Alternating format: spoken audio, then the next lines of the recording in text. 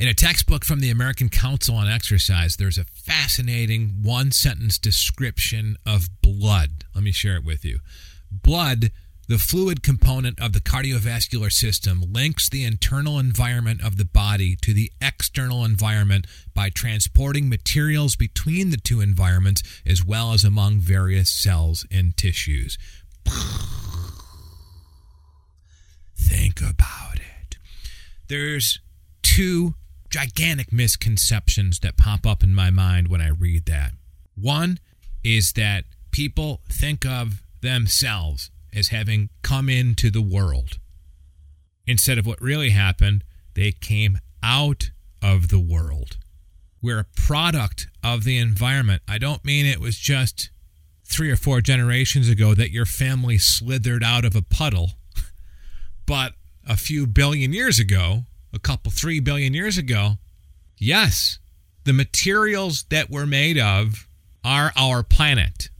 So think about that as to how you relate to the environment and aren't different than it.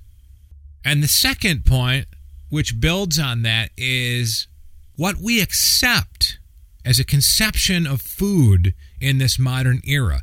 That we think food is something that we drive to a store and select things in boxes and foil wrappers that corporations concocted with their, quote, food scientists.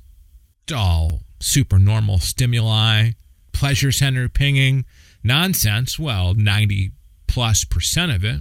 The group think has been funneled into that's food. That's the food solution. I'm hungry. Stock up on stuff that companies have made and boxed and put into packaging. And then you look at the ingredients. And it's supposed to be a simple thing like a soup. And there's 16 ingredients. And 6 of them are chemicals you can't pronounce.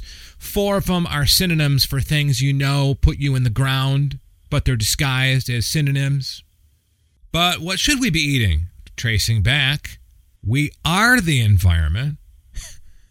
Historically, before the grocery stores, we'd roam around picking the parts of the environment that we could sustain ourselves on.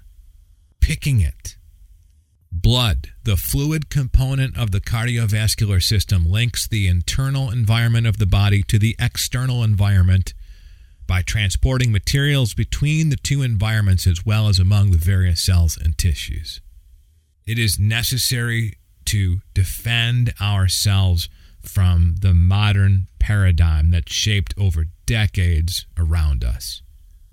We can use a more historic but scientifically unassailable concept like this to elucidate what is in front of us and help guide our actions on a daily basis, because you line those days up in a row, start doing different things, you're turning time into your ally. You came out of this planet. I hate you, Robinson. What good have you ever done me?